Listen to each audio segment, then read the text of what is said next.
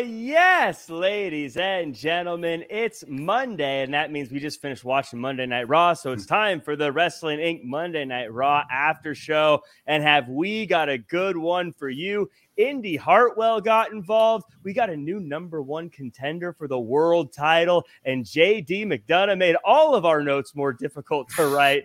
But before we get into all of that, how are you guys doing? Jimmy, how have you been? You're looking fresh-faced. Oh, well, yeah, a little bit cleaner shaven, let's put it that way. And it feels cooler when you do this. I didn't realize, I forgot how much heat these things create. Not the wrestling kind of heat, but, oh, well, you never know sometimes. Maybe that too. I don't know. Whenever I'm freshly shaven, I always feel like it's weird when anything touches my face. It becomes like a protective barrier. The hard part is for the couple of days afterwards when it's starting to grow back in. And, you know, for those of you who are married out there, you go to kiss the wife and all of a sudden she goes, ooh, oh, what are you doing? Prickly pear, indeed. Justin, how you doing? See, mine prefers a facial hair. So that's why it's thicker than it's ever been lately. I'm good. You know, I'm sometimes back and forth on the beard part, the side part, but I've had the goatee. I've been going the goatee since 2009. Prior to that, it was all baby face, but I've been heel since. Oh, if I may just jump in here really quickly, because back in the day, the referees in WWE weren't allowed to have facial hair. It was very much frowned upon. But my wife wanted the goatee for our wedding. So I went to JR and I said, look, JR, you know, this is the deal. The wife would like the goatee for the wedding, but I can't grow it in like 3 days, you know, is Greek as I am. But so he said, okay, let me talk to the boss. So we talked to the boss, and then we went to Steph and we talked to Steph. And then after talking to Vince and everything, they said, okay, he can grow the goatee. That's not a problem. But guess what? He can't go back. So I kept the goatee on TV because I was told if I grow the goatee and go on TV with it, I'd keep it. You know, it probably wasn't handled this way, Jimmy, but I love the thought of there being an email thread that Jim Ross has got going between Vince McMahon and Stephanie McMahon, and it's titled Corderis's facial hair. I just love that thought. Oh, I could just imagine, because that all happened at a TV because everybody was there, right? You know what I mean? So it was easy to do, but yeah. Was it awkward? Everyone like looking at your face going, I don't know. What are we going to do? What are we going to do with that face of yours, Jimmy? It was a little bit of that. Well, how come he gets to grow one? And I said, well, I can't shave it off now. That's the only problem. And they went, oh. Jimmy getting that special treatment all the time, as always. Yeah. Yeah, excited to be back here. I was off last week. Unfortunately, for anyone who didn't see, my poor doggy laid to rest last week. So very sad about that. I'm gut wrenching about that, but I appreciate all the kind words everyone sent over.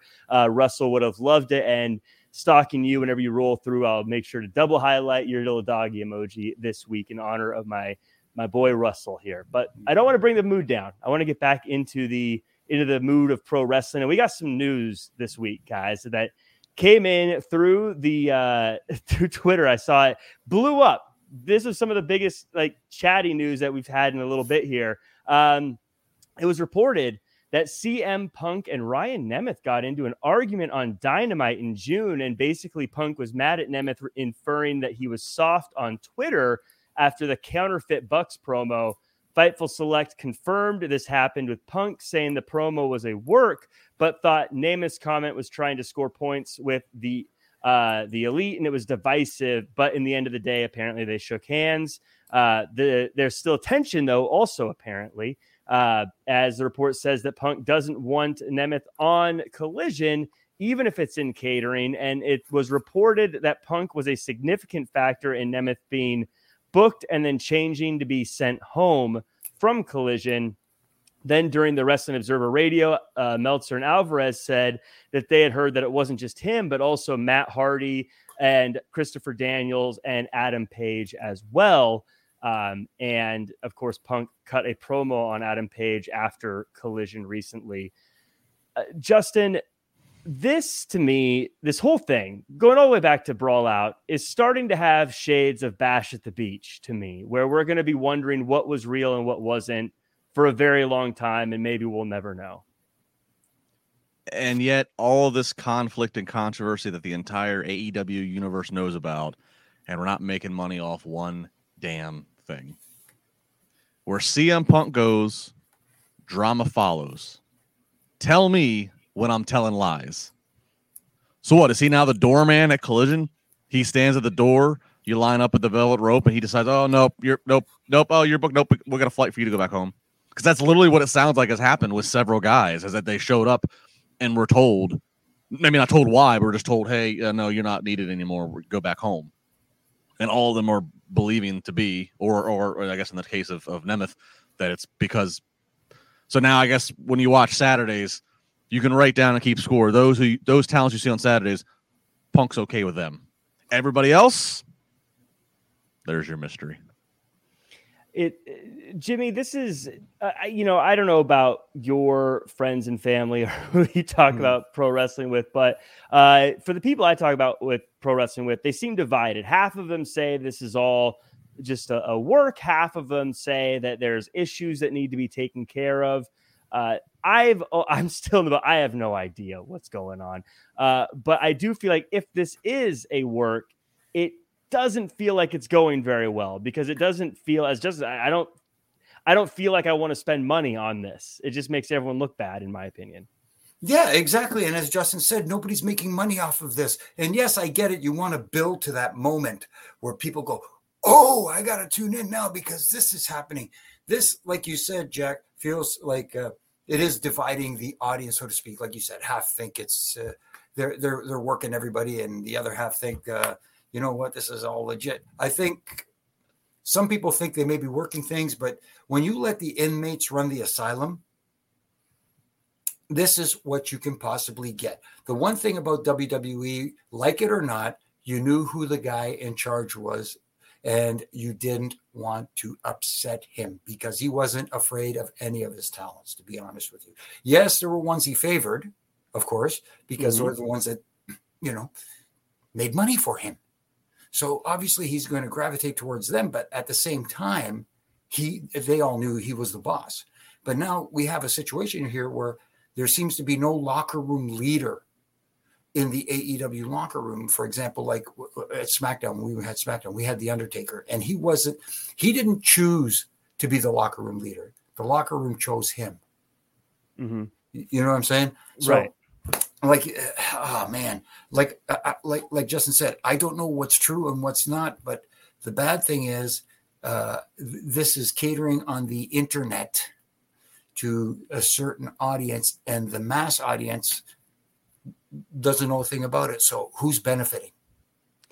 Yeah, assuming this is, like I said, assuming this is all real and that this stuff's really happening, I think, well, if you're cutting these promos and no one knows it's supposed to be part of a work or something, then you got to tell people that's what you're doing. Otherwise, it's no different than what Nemeth said about Punk on Twitter. Like, maybe that was a work. Who knows? Right? If it's a very dangerous thing to do, but if it's all part of the show, it just makes me feel rotten on both sides. I don't feel like the Elite come off looking cool that CM Punk is making fun of them. And I don't think CM Punk looks cool continuing to take these shots at guys who aren't reciprocating in any way.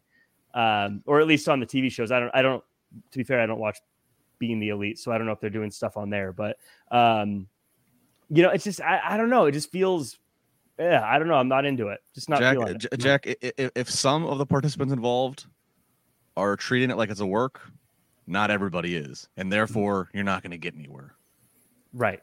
If Punk thinks that he's gonna take some shots at Hangman Page in a promo that airs after they go off the air, if he thinks it's going to drum up, some underground buzz to get this thing, to get this backstage controversy out into the ring and all, and to sell paper, then everybody needs to be on board. But it clearly doesn't seem that that's the case.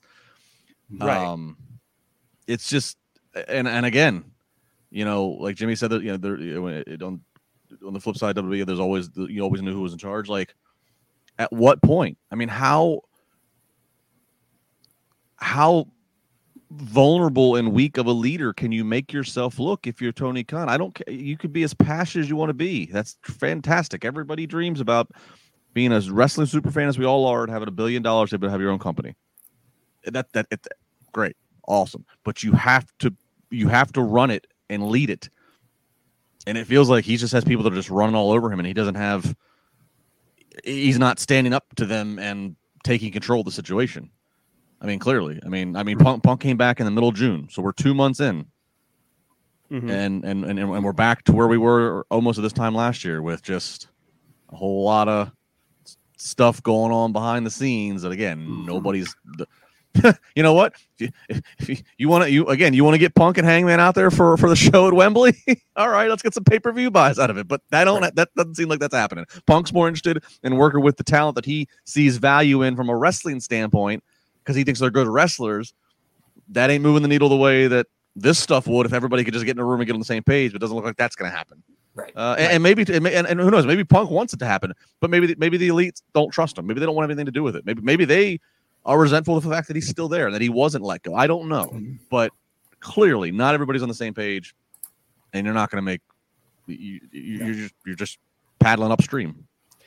Jimmy, is there since you've obviously been at a lot of wrestling shows in your time, probably more than most people on planet Earth, is there something to people showing up? Let's say they're booked, they fly out to the arena, they get there. Is it common, or does it happen that they're told, "Hey, we don't need you. Go ahead and go right back home"? Or like, it's one of those things that happens all the time, but because of the situation, we're blowing it out of proportion? Or is this weird? No, sending someone home from after flying in, it usually what happens is, if they're not being used, for whatever reason, whether it's like personal or whether it's just, they're not written into the show, they are still encouraged to stick around, because card is subject to change. They may need them for something, or somebody might come up with an idea and say, "Hey, you know what? Is so-and-so still here? Let's use them for a backstage segment in an interview," or something like that. So you took the time to fly someone out there. Why would you send them back home? If this is a big elaborate work, it's costing money as opposed to making money, which makes no sense whatsoever.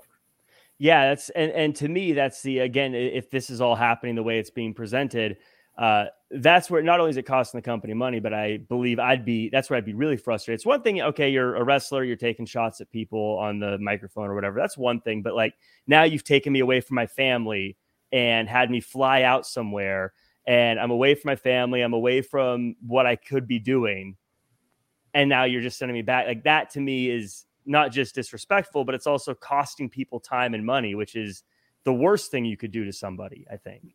No, absolutely. And if it is CM Punk, the one who's causing all this commotion, usually it takes two to tango. But if it is really CM Punk, the instigator, the one stirring the pot here, sometimes you have to, what's the proper phrase? I want to say it correctly. Sometimes you have to let something go. Regardless of the fact, like, yes, he is a very prominent figure, but at the same time, for the overall good of your organization, sometimes you may have to trim the fat, so to speak. Right. And so before we get into the show, we do have a super chat from Grandma Daisy. Thanks so much for coming through, saying Evil Doink Hardcore Holly 2024 Hall of Fame. Already getting in those Hall of Fame bids in there. Grandma Daisy, thanks so much for that. But Shelbowski, haven't even read it yet. I'm just going to throw it up here. Let's see if it works out. Super chat from Shelbowski, friend of the show, says, off-topic comment, but do you guys know why both AEW and WWE come all the way west to Calgary, but both companies avoided major markets like Vancouver? Does Vancouver have heat? It's happened twice now. Jimmy, you would know.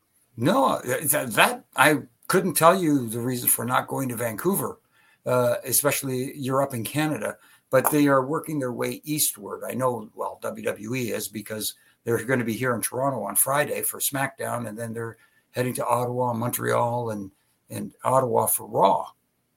So I understand why they're heading this way, heading east as opposed to west. As for why they haven't done Vancouver, I wish I had a good reason to tell you why. Just didn't work out in the booking plans. What can I tell you? Yeah, I'm sure something like that is a much bigger question, like what venues are available and costs and things like that. Probably gets, I'm sure scheduling things like that is a very gnarly, confusing process. And I will give you this. I know they were in Calgary, and yes, Vancouver is the next province over, but it is a hike through the mountains to drive the equipment from Calgary to Vancouver. So you do have to go across the mountains. Like if you're coming from Seattle, for example, south in the U.S., it's a lot easier to get to Vancouver. Mm-hmm. Yeah, I don't know. I mean, I know Vancouver's a popular place for Hollywood to shoot. I know that, like, a lot of times there's financial incentives to go to Vancouver and things are shot there. So I don't know. You'd think that would also maybe lend itself to an entertainment juggernaut like WWE to be there, or AEW. But like Jimmy said, I've never been to Vancouver, but as he described and I've heard, it's not necessarily the easiest trek. I also know flight wise, like at least from the east where like I'm at currently, and maybe some talent are coming from if they live in Florida or wherever, like you can sometimes fly in flights cheaper to Paris than you can to Vancouver. So I don't know if an economics thing came in. I don't know, but that's a great question. But to Jimmy's point, I guess wherever you start west, you're going to keep moving east at that point. Yeah, as a guy who grew up near Seattle and of course live on the West Coast now, I just wish in general companies came over to the West Coast more often. But I also get it; they're all way over there. It's expensive, and you got to remember too. Like you said, time wise, if you're going live at 8:00 Eastern, that's what are we talking here? Five. Yeah, a little tougher, but yeah, they've done it before. So yeah, we're going to get into this show and this episode. Of course, as always, I want to thank everyone who's with us. Make sure to like, comment, share, subscribe. Hit us with a 5-star review on Apple Podcasts. We also have I believe the survey is still up in the description, so you can take that and let us know what you think of the show. If you're in the chat, if you're lurking, shout out to all my lurkers out there, but thanks to everyone who's chatting as well. Sid Fishy, that's a name I haven't seen before, but BPE, Baby Ice, Stephen Camp. We have Blue Chew, KOD, Dylan Matthew, Shelbowski, Burner Account, Duca J, of course, Tuck Graff, John Jordan, Huffman Elite Training, Ricky Zaldivar, and so many more. Thank you guys. Big John, appreciate you. Big John in the house of all things. Good to see you guys. Again, like, comment, share, subscribe. And also, it was mentioned in one of the comments on YouTube. Let me know that sometimes too many comments get thrown up. Usually I just throw up most of the comments just because I like to highlight people. But let me know if you feel like maybe they come up and they become distracting. Someone had mentioned it might be distracting. So let me know if you think they're distracting. Mm-hmm. Otherwise, I'll say stuff like, I'll just throw up a lurker here from DJ.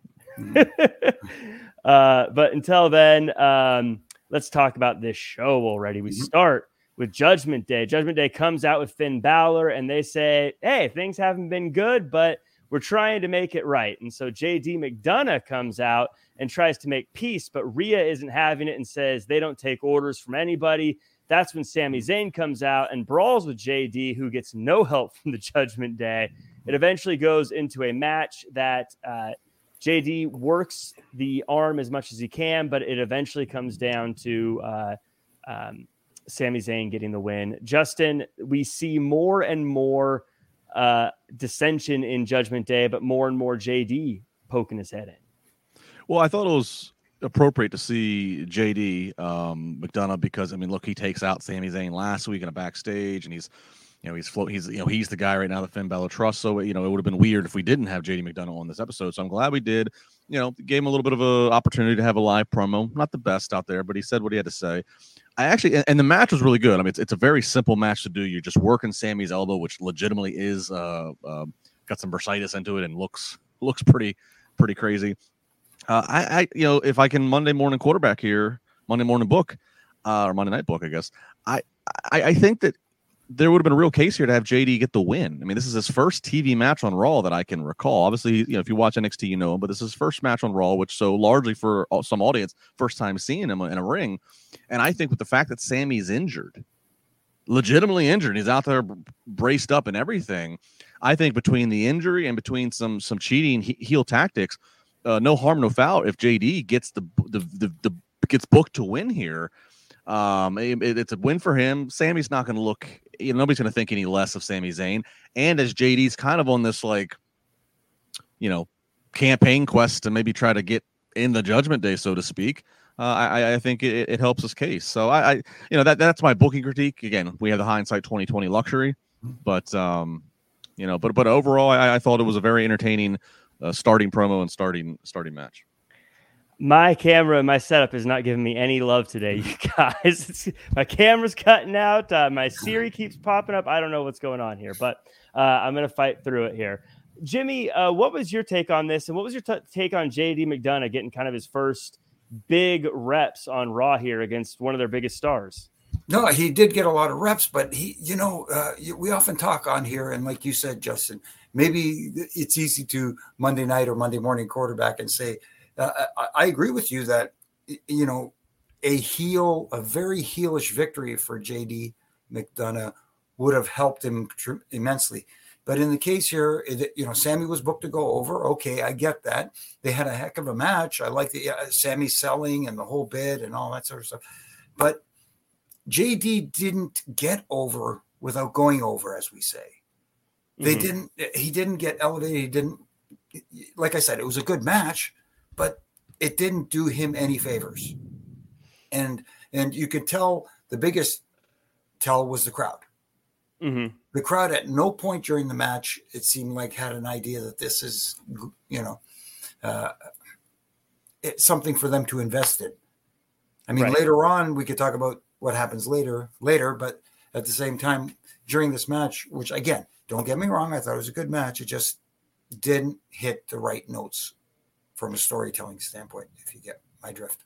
Yeah, I like what you mentioned about the, not going over in this situation, because he's in a story where he's kind of trying to be in with the Judgment Day, but he's not really doing anything that would make me think, if I'm the Judgment Day, maybe we should make an exception. I mean, if he gets a win over Sami Zayn, then him hanging out makes you go, okay, I don't like this guy, but he's at least getting wins. But if he's losing, then I'm like, well, yeah, I don't want this guy on the team. He's a loser.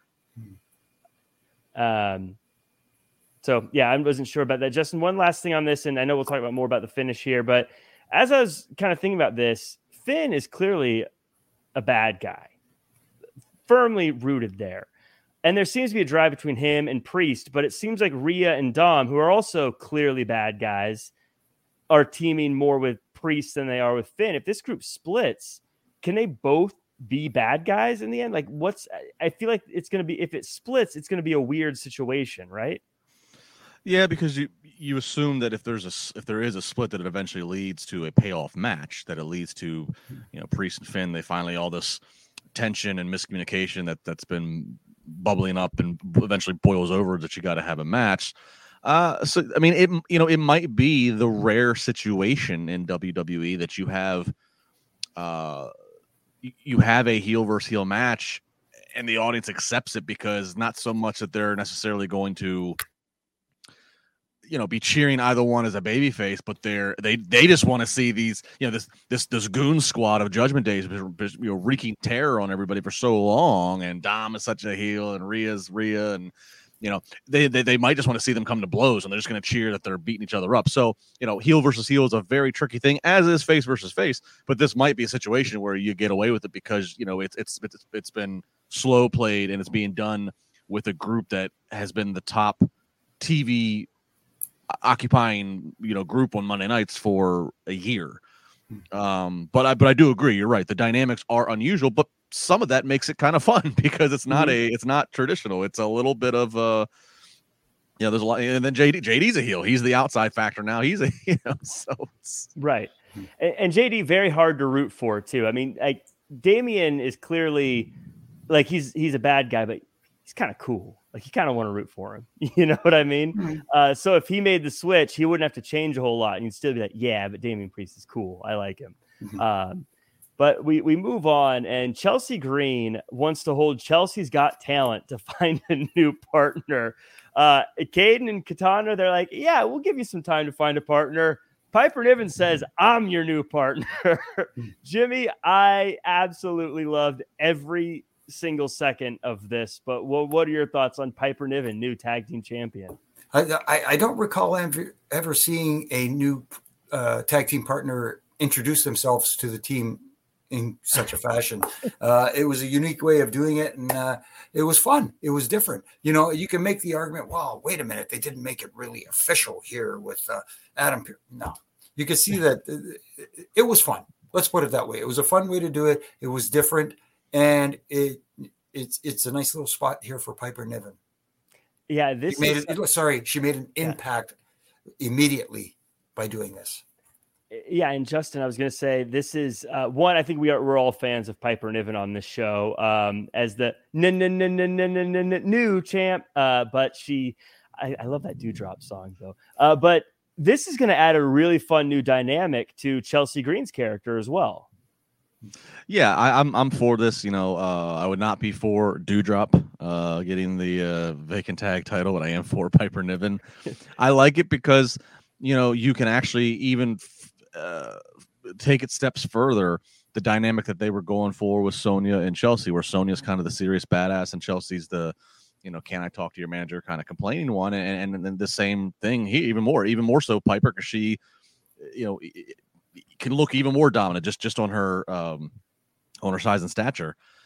So I like the impact, as Jimmy said. I can't ever recall an introduction quite like this and this is where to take the popular phrase, next man up, next woman up. Sonya got hurt. You got to keep going. I'm glad they're not punishing Chelsea by taking the tag titles off of them both. So yeah, I'm all for to see where this goes.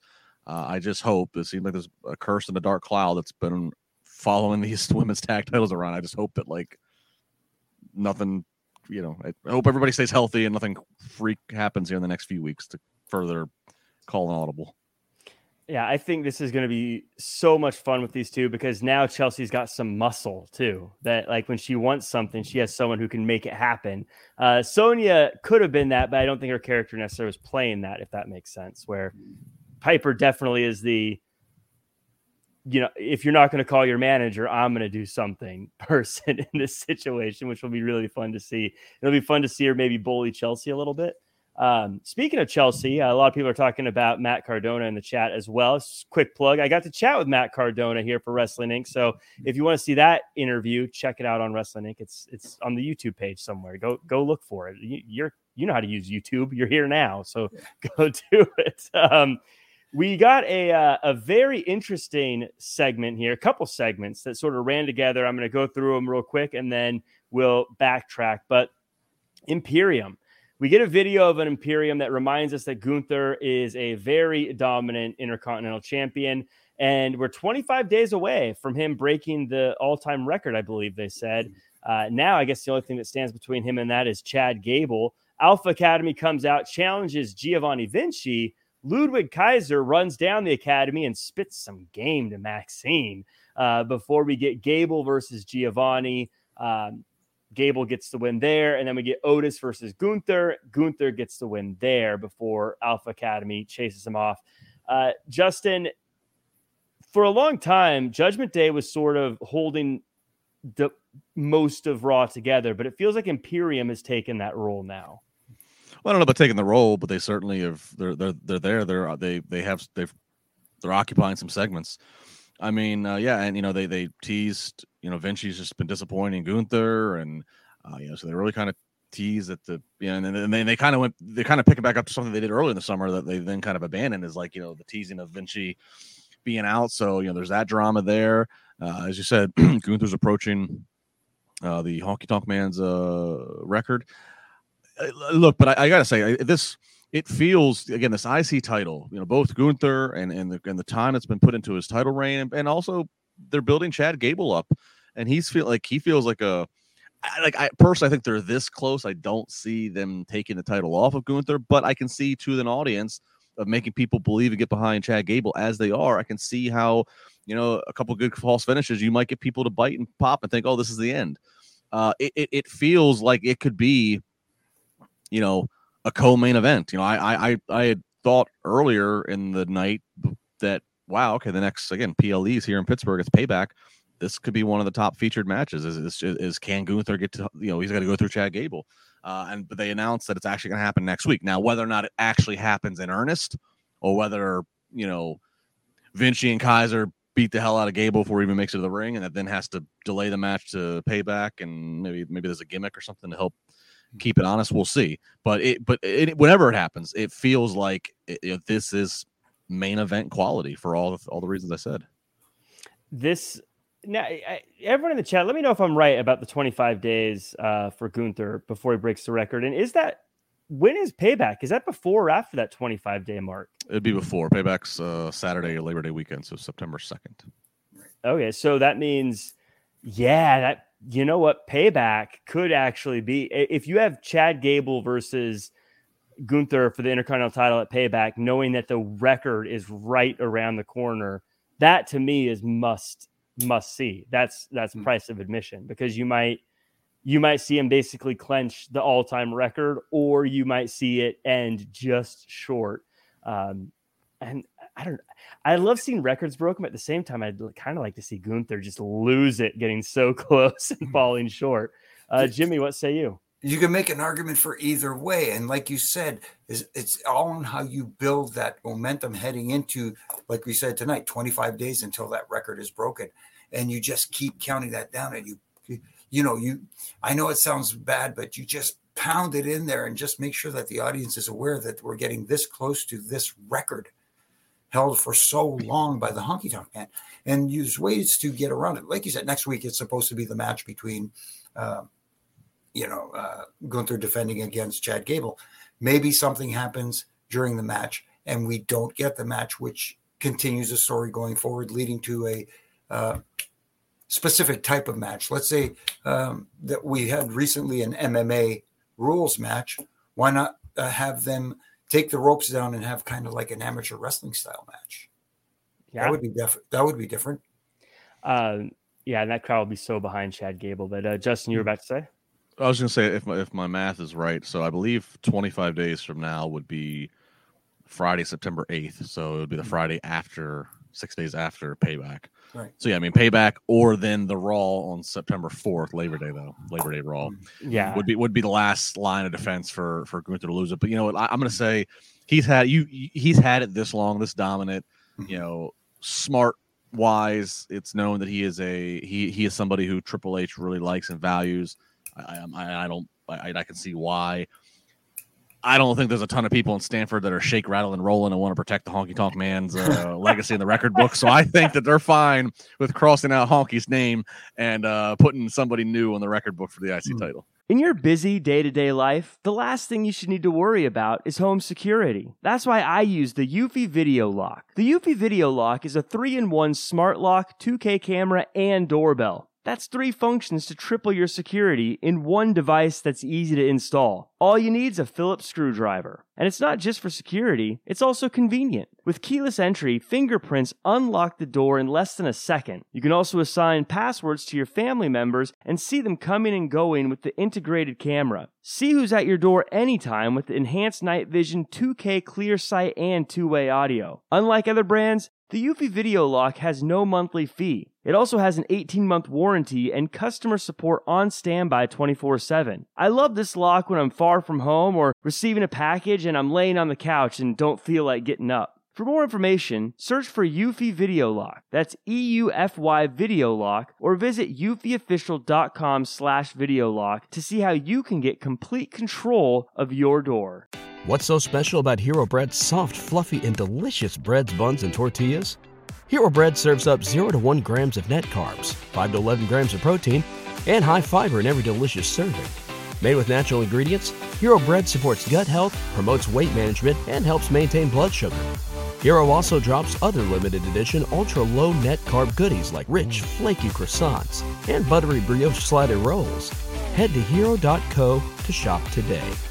It'd be interesting to see Honky Tonk Man somehow get involved or do something with this, but I'm not holding my breath for it. What if he shows up and a guitar shot is the reason he loses that championship? Just say I don't know. Yeah.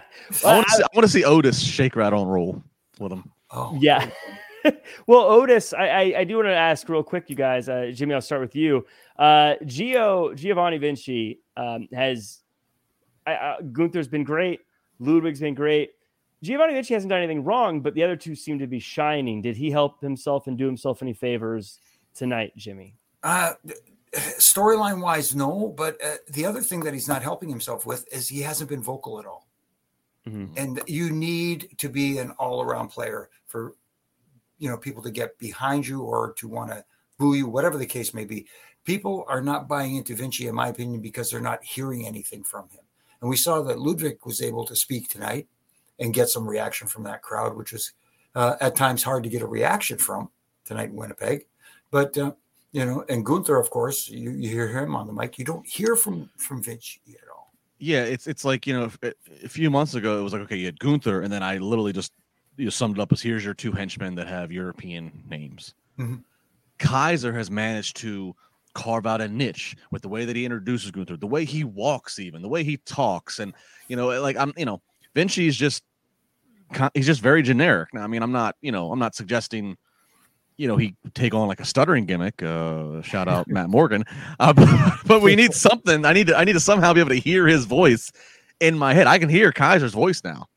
Yeah. I can't, if I shut my eyes and you give me a usual suspects lineup, I can't pick Vinci out of a lineup.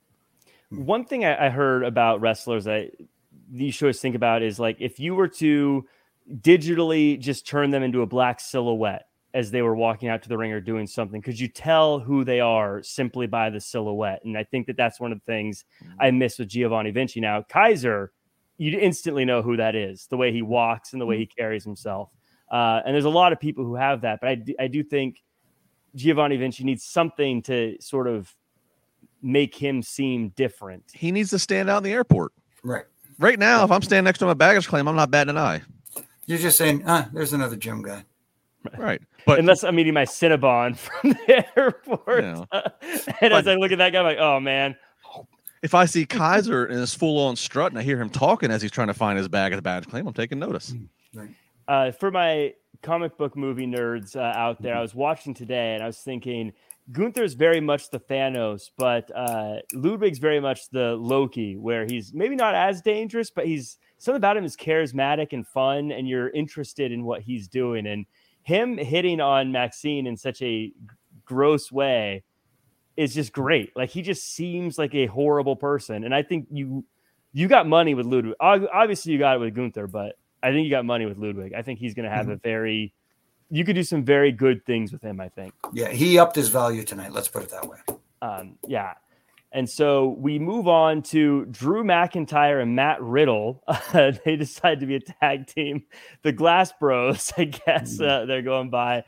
Drew wasn't really eager to be a tag team partner, but Matt Riddle somehow convinced him to do it. They have a match with the Viking Raiders. They get the win. Later, they're talking about being tag team champs when the New Day, complete with white folding chairs on top of all pop culture, as they always are, say that they want to have a match next week. Justin, I'll be honest, the whole time I was waiting for Drew McIntyre to claymore Matt Riddle. Was I the only one? No, I kind of was. It's an oddball pairing, but look, we've seen oddball pairings. Daniel Bryan, Kane, Riddle, Randy Orton, MJF, Adam Cole. It tends to work in a certain magic. So it is what it is. Shout out to Michael Cole, who he had the best in the suggestion box for the tag team name of the Scottish Highlanders. Michael Cole. That's why he's the GOAT. He popped Wade Barrett if you go back and listen to it. Right. Michael Cole's been on another level for the past few years. He's really turned. He's always been good, but I think he's really turned it to another level here. Jimmy, do you like the pairing of Matt Riddle and Drew McIntyre as a team? Let's say they're not breaking up. Let's say they're going to go the distance for a little bit. Do you like it? Yeah, I don't mind it. Two different, when you talk about two different personalities, you couldn't get any more different than those two. That's for sure. The only question I have is the backstage segment with them and the New Day. Here we got, again, two babyface tag teams, and they want to fight each other on TV for a spot against the tag team champions or whatever the case may be. Who do I cheer for? You know what I mean? Yeah. As a fan, who do I want to see win? But that's the whole lot. We talk about, getting fans invested. It's a weird kind of dynamic with these two teams, unless somebody, breaks out and does a little something different. But other than that, I find the team very entertaining. And that line by Cole, yes, like you guys said, was fantastic. I'm looking forward to seeing what happens with these guys. And I'm curious to see how the reaction is next week with these two teams facing each other on Monday night. It'll be interesting to see how the crowd reacts for sure. Do we know how long Kevin Owens is out for, and how long Sammy's going to be kind of? Because I was thinking, as we got these tag teams and they're kind of stuck with the tag team champs being injured. And obviously, if they're going to be back in a week or two, then no big deal. But like if it's going to be a long time, then it might be a little bit of an issue long term. But Viking Raiders seem to be having trouble getting going. But there's a lot of other tag teams going right now, so I guess it's good. Indy Hartwell, she gets a little promo package, and then it looks like she's going to end up getting a shot at Rhea Ripley since Raquel Rodriguez is still injured. Hartwell gets a little bit of an offense in, but this is really the Rhea show, and Rhea gets the win. Candice and Hartwell team up to take Rhea out after the match before running off. Maybe don't take her out, but stop her from beating up Indy Hartwell. Jimmy, is it a good thing or a bad thing that Indy Hartwell found herself across the ring from Rhea Ripley in her essentially debut? I think she was on before, but this feels like a re-debut. Yeah, because this was a spotlight match. So for her to shine a little bit in this match, would a little bit more, at least, put it that way. But it was very much an enhancement match for Rhea. You know what I mean? For her to get a dominant win. Is there no one else on that women's roster that could have fit in that spot better, especially when you got someone, like you said, almost a debut situation, and you want her to make an impact? And you could tell, again, the crowd told the story there. They were quiet through this whole thing. Well, I mean, I think, Justin, because they knew the outcome in this one. But I will say, I do think going into this match, I was thinking it's been a while since we've seen Rhea destroy someone in the ring. It felt like, Justin. I mean, Indy, unfortunately, drew that straw, but I think Rhea kind of needed this kind of win, right? Yeah, we've seen her, attack Liv, and those the disguise because Liv, I think, was injured, and we've seen her, attack Raquel, and Raquel's, So, yeah, I mean, you got to give the people a match, especially, Rhea didn't have a match at SummerSlam, so give the people a match. But, yeah, it was very much just kind of a glorified squash match. And, I'm a fan of Raquel. Raquel, she's got a real babyface quality to her, to where I don't think right now, but I think that if they can keep momentum with her, even if she fails to beat Rhea now, I think she has something. She really has a sparkle, and that sounds really weird, but she has. There is a blossoming it factor I could get with Raquel, that I could see her being a baby, and then maybe come back around Mania season next year. You built up the proper thing, and it's like now she is a threat to Rhea. I really feel Rhea is in a class of her own. We've seen her work Charlotte. We've seen, it's almost like, I mean, Trisha's a heel right now, but it's almost like I need like a really bona fide Hall of Famer to go up against Rhea for me to even feel any bit of Rhea being a threat. Rhea just feels like she's on another level. I had a conversation the other day with somebody who's a very, very casual fan that literally is just kind of like coming back in because they're hearing some of the buzz of WWE and pro wrestling right now. And they asked me about, I think I'm paraphrasing, but what's the story with that goth girl? She looks like she kicked most of the dude's ass.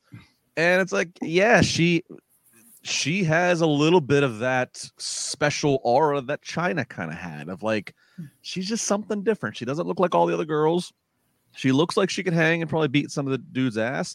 But then from a visual just standpoint, she's still, attractive, and you got to see her for those. It's like, you can't turn away from her. You want to see her kick somebody's ass. You want to see her whisper into Dirty Dom's ear. You'll want to see her, right? And that's it's a visual business. Again, she is the ultimate airport test when you see her. I mean, so she's just firing on all cylinders, and the WWE's going to have to do some work on trying to generate anybody with real with real serious intentions to beat her. I don't know how to say it, I mean, yeah, I think looking at the Raw roster right now, I think really you've got Becky, you've got, I mean, I don't know where Shayna is supposed to be in all this, but she did just beat Ronda Rousey, so I guess she'd be considered someone who's up but there. It feels like they've gone right back to having Shayna be a heel. Right. Even though she kind of came off as the face to the crowd in that one, it feels like they've gone right back to her being heel, and she probably serves better as a heel, quite frankly. Right. So, I mean, then of course Raquel, but Raquel, I feel like you got to save, with all due respect to Payback in your hometown, Justin. I feel like Raquel Rhea is a big four kind of matchup. Right. Yeah. So you got to hold that one off, and I think you can only do so many videos where like you're still not cleared, Raquel. So yeah, interesting spot to be in. I guess a good spot to be in, but tough spot there. Rhea's a star, though. I mean, good spot to be in. Have someone who's too big of a star is always a good sign. We got Shinsuke Nakamura coming out and says that he basically attacked Seth Rollins because he wants a title shot. Seth Rollins comes out and says, "Okay, no problem." And then Nakamura whispers something to Rollins and it rattles him before Shinsuke kicks him in the face. Justin, you said something about this segment on Twitter, and I think we kind of had the similar process watching this. Kind of walk me through what you thought during this segment. Yeah, so obviously that's the question. Why does he turn? And they I was a little surprised. First off, they put Nakamura out there for a live interview with Michael Cole. Mm-hmm. He's not known for Nakamura's not known for his electrifying promos. He's known for his electrifying body language and his performance in the ring. But so that caught me right there. So all right, pressure's on. You're live. At first I thought it was just kind of lazy. Michael Cole's asking him the basic questions, and Nakamura is answering long-winded in Japanese, given maybe a little bit of shorthand English of "I want the title." It just felt like, okay, here's the lazy. He speaks English is not his first language, so we're gonna have him speak that language. Nobody in the Winnipeg speaks Japanese, so nobody understands. Like, it just felt kind of lazy. It's like, this is really. Seth comes out, and then it picked up. Seth saying, "You beware what you wish for. You want it, you got it." And then Nakamura whispering something that gets in Seth Rollins, who is this eccentric character, gets in Seth's head, and Seth really sold it with the facial expressions. Props to him, props to the cameraman, props to the truck for grabbing. He sold it. And commentary did their narration too. And then Nakamura attacks him. And so now I'm like, okay, we got a title match coming inevitably. What did he say? What could he have possibly said that got Seth Rollins jarred like that? So It seemed lazy at the start. Now I'm actually really interested in this segment for next week. I'm really interested to hear the next advancement of this. Hope they follow up and give me something that I feel worthwhile. But it went from lazy to, okay, I'm on the hook. Yeah, Jimmy, what do you think Shinsuke said? And do you think did he tell Seth Rollins what exactly Brock Lesnar was mad at Cody about? No, I wish, again, that's the magic of this whole segment. Everybody, like Justin said, you're watching it and you're going, okay. Yeah, they're doing their deal. And so, and that, like, the big thing was not just the whisper, but like Justin said, the reaction, how he reacted to what was said. And it threw him completely off, and he dropped his guard, which was enough for Shinsuke to hit that, what's he called the kick? Kinshasa. Yeah. And lay him out again. And it got people going, ooh. And like you said, the one thing that's coming out of that whole thing was, I want to find out not only what happens when these two get in the ring, but I want to know what the heck he said to him. It's going to come out eventually. It has to leak out, or but maybe they can tease it for a little while. Shin whispered, "It's X, not Twitter." What? No. Yeah, everyone in the chat or everyone who's watching this later, leave a comment and let us know what you think Shinsuke said to Seth Rollins. In fact, let us know what he probably didn't say, but it's funny. Leave a funny comment about what Shinsuke may have said to Seth Rollins to rattle him that way. But this is what Jimmy Corderas is going to have a shaved goatee tonight. That would make sense. That would rattle Seth Rollins. Hey, Triple J is coming back tonight. What? There it is. What? It's like, I got to get back to the computer so I can watch. Right. The most heel thing that Shinsuke ever did was knock him out so he couldn't watch our show. He's going to miss half of it before he wakes up. But this is what WWE has been really good about lately, though, is these little things, these little breadcrumbs that make you go, oh, I am interested in seeing what happens next, as opposed to just, can they coexist? As we've seen so many times. Spoiler alert, they cannot. Speaking of people who can't coexist, The Miz is still upset about LA Knight. Nailed the segue from last week. So he says he's going to beat someone bigger than LA Knight has ever beaten next week, and just keeps this thing going. Jimmy, who do you think he's facing next week? Oh, that's a good question. If he's talking big, do we get a Braun Strowman, somebody like that? I don't know. It's just, it's got to be somebody, maybe Physically somebody from large, the past. If it comes out, maybe he's talking about a bigger star. Mm-hmm. See, I'm going opposite. I think Miz is going to beat somebody like Akira Tozawa, and he's going to then proclaim how many times Tozawa was the 24/7 champion or something like that, and that's Okay. Or he can bring out Dylan Postal and say something like that. I'd be interested because Justin. I mean, he said bigger, so I initially thought it was going to be like a big person, but that's not a Miz move. Because I thought maybe it'll be Omos who returned recently, but Miz isn't going to book himself against Omos. No. That's crazy. No. I think in typical Miz fashion, he's gonna line up. It's Gilbert. He's gonna line something up. Oh yeah. And Stephen Camp came in with. There we go, Stephen, right there with me. So that'll be fun though. Again, this is one of those little fun things. I think I wasn't here last week. I thought Miz and LA Knight absolutely killed it last week. I don't I thought those guys they're both gonna be bigger stars after it's over. Jack, please tell me that when you're DJing, you've incorporated the into your of course. Did you guys see the it was shared on Twitter a couple days ago. Did you guys see the TikTok that's going around of the girl who she's complaining to her phone about like how like her husband won't stop saying this word? And it's really annoying, and like he's saying it in every context, and she's like, but he watches wrestling, so like she's like, is a wrestler like say, and then she films him, and like he's doing like all these just random things. He's talking to the dog, he's like taking the trash out, he's making dinner, whatever, and during all of it, it's he's just nonstop. It's so good. I don't know, it's just it works. LA Knight, man, he's good for him. We got a match that this really kind of threw me off at first, but Trish Stratus versus Becky Lynch, not the main event. I know Twitter was a stir about them not main eventing after getting bumped from SummerSlam. Trish tries to use her mask to get an advantage, but it doesn't work. They fight for a while until they go to the outside and get counted out. The fight continues in the crowd, and then Zoe Stark gets involved because they're no longer at ringside. Mm-hmm. Later, Pierce says it's happening again in a steel cage. Justin, I don't know about you, but I feel like I'm ready for this one to wrap up. What do you think? I mean, yeah. I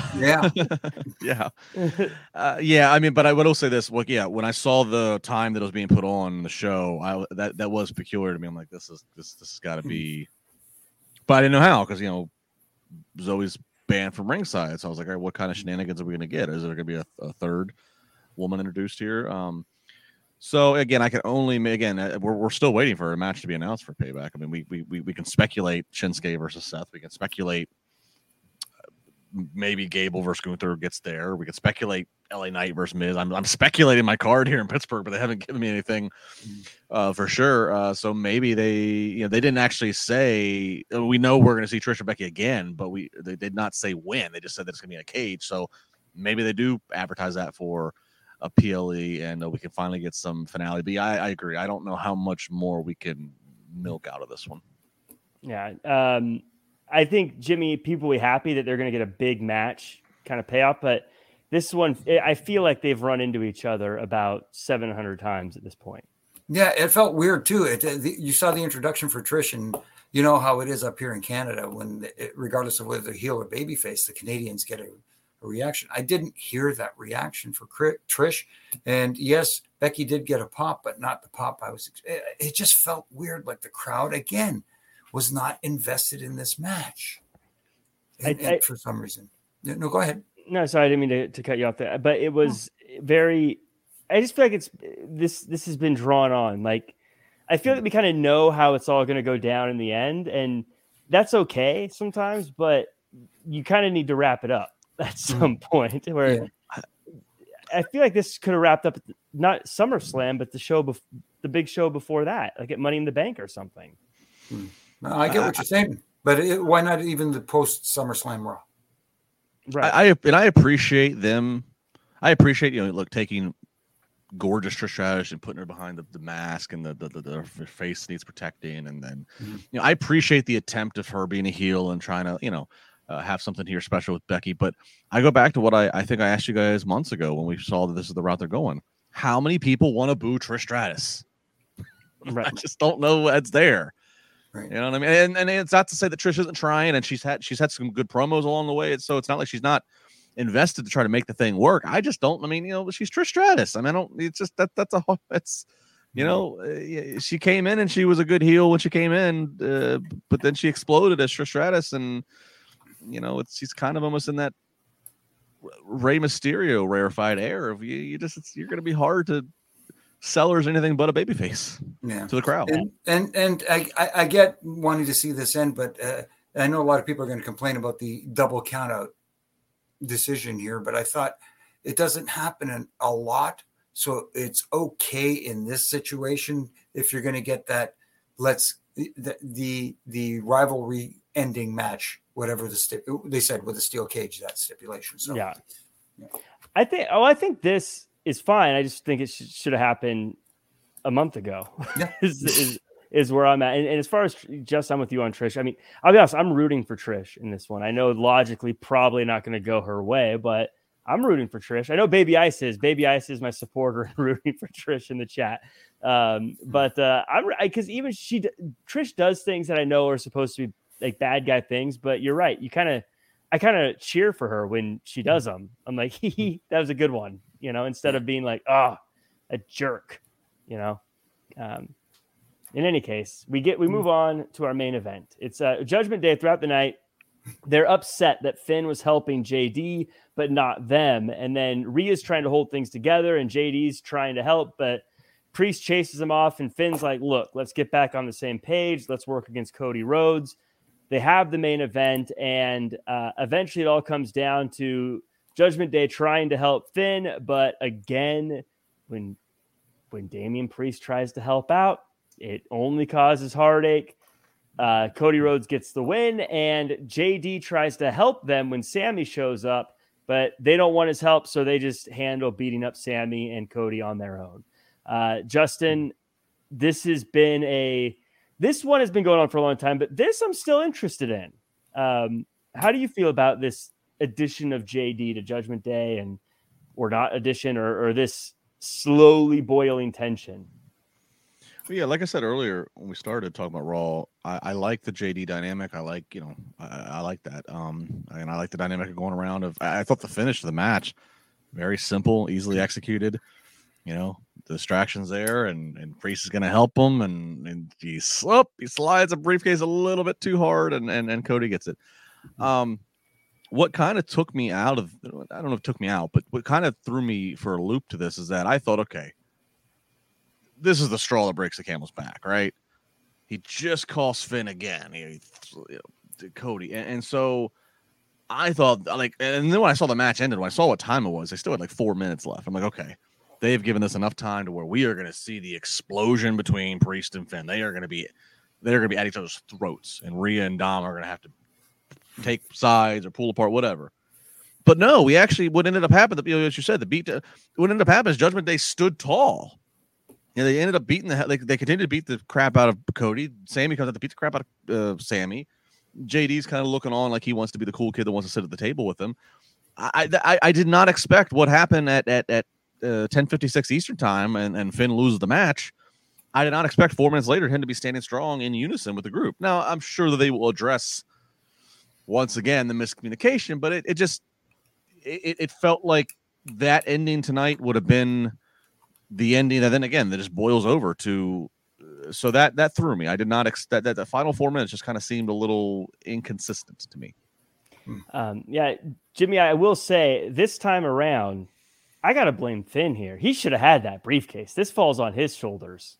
Yeah, he let it go right through and through the 5-hole too, as we say too. You can't let him go through the 5-hole. So, but that's hockey, folks. Yeah, hockey. It's a hockey reference. Thank you very much. Yes, it is. The thing I liked about JD in this situation was that confident look he had. It just felt different when he came out. And he was standing in the ring and leaning, after doing, that giving his help, leaning on the ropes and having that confident look. That did more than his talking earlier in the night. That felt different. And, and of course, Michael Cole, the announcer's job is to help tell the story.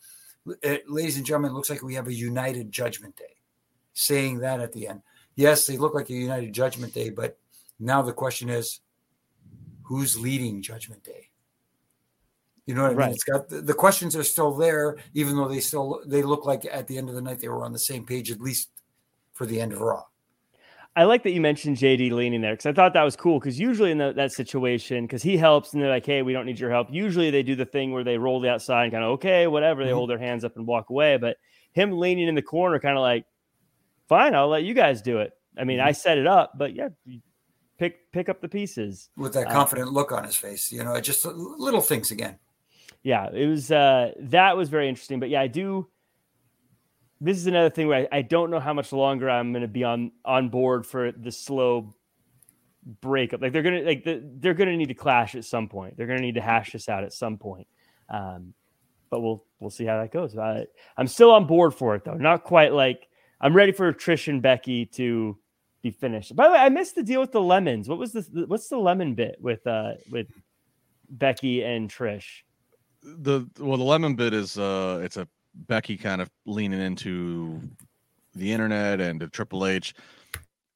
So when SummerSlam came, when we got to SummerSlam and they only had the 8 matches they did, and like Becky did not have a match with Trish at SummerSlam, and there's some matches that didn't happen at SummerSlam that people thought would be on the card, and so then Becky tweeted a photo of her at home SummerSlam weekend. It was her in the kitchen, and she was cutting up lemons, making lemonade. Well, then cut to the post SummerSlam press conference. Triple H was prompted with a question of like, did you cut matches? There was 8 tonight, but there was, maybe and he kind of said, look, we advertise what we advertise. We know there was never any more matches that we whatever. And he even used the phrase, sometimes you just got to make lemon. You got to make lemonade out of your lemons or something, like seeming to acknowledge the picture. And so then last week, Becky was on commentary. She had lemonade for the commentators at the commentary desk, and so she's leaning into it. It would seem. I'm just surprised nobody came out with the lemonade, that cool, refreshing drink. That was a good. Yeah, I didn't know the whole story, but that's fun. Yeah, make lemonade out of lemons. But yeah, that's the show. This was a interesting. Everyone's talking about your hat, Justin.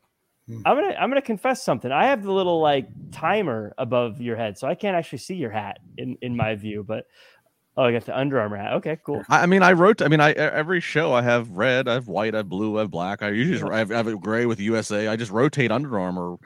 I did red tonight because it's Monday Night Raw, and I'm wearing some red in my AC/DC shirt here. So everyone's loving your hat this week, Justin. Overall, I don't know if this is the greatest episode of Raw, but it kept me entertained. I'll be honest, I had to catch up on a lot of wrestling today, so I had wrestling on all day. So by the time Raw started, I had already been watching a lot of wrestling, so it felt kind of like a long show to me, but that's not Raw's fault. But Justin, how did you feel about this week's episode, and where can we find you online? No, it was okay. It was what it was. Again, we got a couple weeks still to a Premium Love event, so they got to kind of fill some spots and some spaces. But I certainly didn't hate it. I critiqued what I critiqued, and we'll see where we go from here. At Justin LeBar across the socials, here on Monday nights, here on Wednesday nights. Most Friday mornings, I'm on Busted Open, Sirius XM, channel 156, Spar with LeBar. Then, there it is. AC/DC is the best all-time classic. Hell yeah. Is there an AC/DC reference I missed along the way? I love AC/DC. Oh, duh. Okay, you got it. Shook me all night long. There you go. Damn. I'm a Back in Black fan myself. But Jimmy, how about you? What did you think of this week's episode, and where can the world find you online? It was okay. It had its moments, and again, like Justin said, it had stuff that you can critique. The biggest telling factor for me was, I thought, not being in Winnipeg for a long time, I thought the crowd would be a little more live, and that they were, I hate to say it, a little disappointing. They were quiet for a lot of stuff. That maybe we know now why they don't go to Winnipeg too often. There you go. Yeah, they don't. I go for the Pony Corral, but that's a different story altogether. But anyway, as far as where you can catch me here on Monday nights with Triple J, and on Wednesday nights after AEW Dynamite. You can catch me on the Reffin' It Up podcast with my good brother in stripes, Brian Hebner. Last week we talked to Rene Dupree. This week we got Garrett Bischoff, who we're going to chat with, and of course, you can catch me on all my social media platforms doing my Reffin' Rants, my critiques. It's only a minute long from Monday to Friday, and again, little critiques not to tear down, but to help tighten screws that I believe need tightening. Well, always good to see. I can't wait to see that Garrett Bischoff interview. But thank you guys so much for joining us. Thanks for everyone in the chat. I thought it was a solid show. And you can find me at Real Jack Farmer across all social media. And you can check out my interviews with NWA champ Camille, as well as former NWA champ Matt Cardona, chatting all about the big upcoming NWA 75. On Wrestling Inc. Also got another interview tomorrow that should be pretty interesting, but I don't know if I'm allowed to say what it is, so I'm going to keep it quiet. You're going to have to keep your eyes peeled. It's going to be a fun one though. But thank you to everyone in the chat. Make sure to like, comment, share, subscribe. We got Sylvan Spector, we got Tutgraph, Killer a Demon, Dream Room Studios, Conrad Thompson. I don't know if that's the real Conrad Thompson. Conrad, if you're the real Conrad, you got to hit a like on one of my tweets just so I know it's the real you, just to make sure it's the real you. But if you're the fake Conrad Thompson, hit the like, comment, share, subscribe button too. It still counts for the same. Ricky's I've been around the real Conrad Thompson. It's hard to fake and impersonate him. He's one of a kind. Yes. But he's asking, well, I need to get some stuff on I do need to get some stuff on my walls, but I keep saying I'm going to decorate this wall soon enough, but it stays completely bare. I can barely get my camera to work. Yeah, give me some time. let's take it slow for a little bit. But thank you to everyone for joining us. That does it for this week. We will see you all tomorrow for the NXT after show, and make sure to follow at Wrestling Inc. Until next time.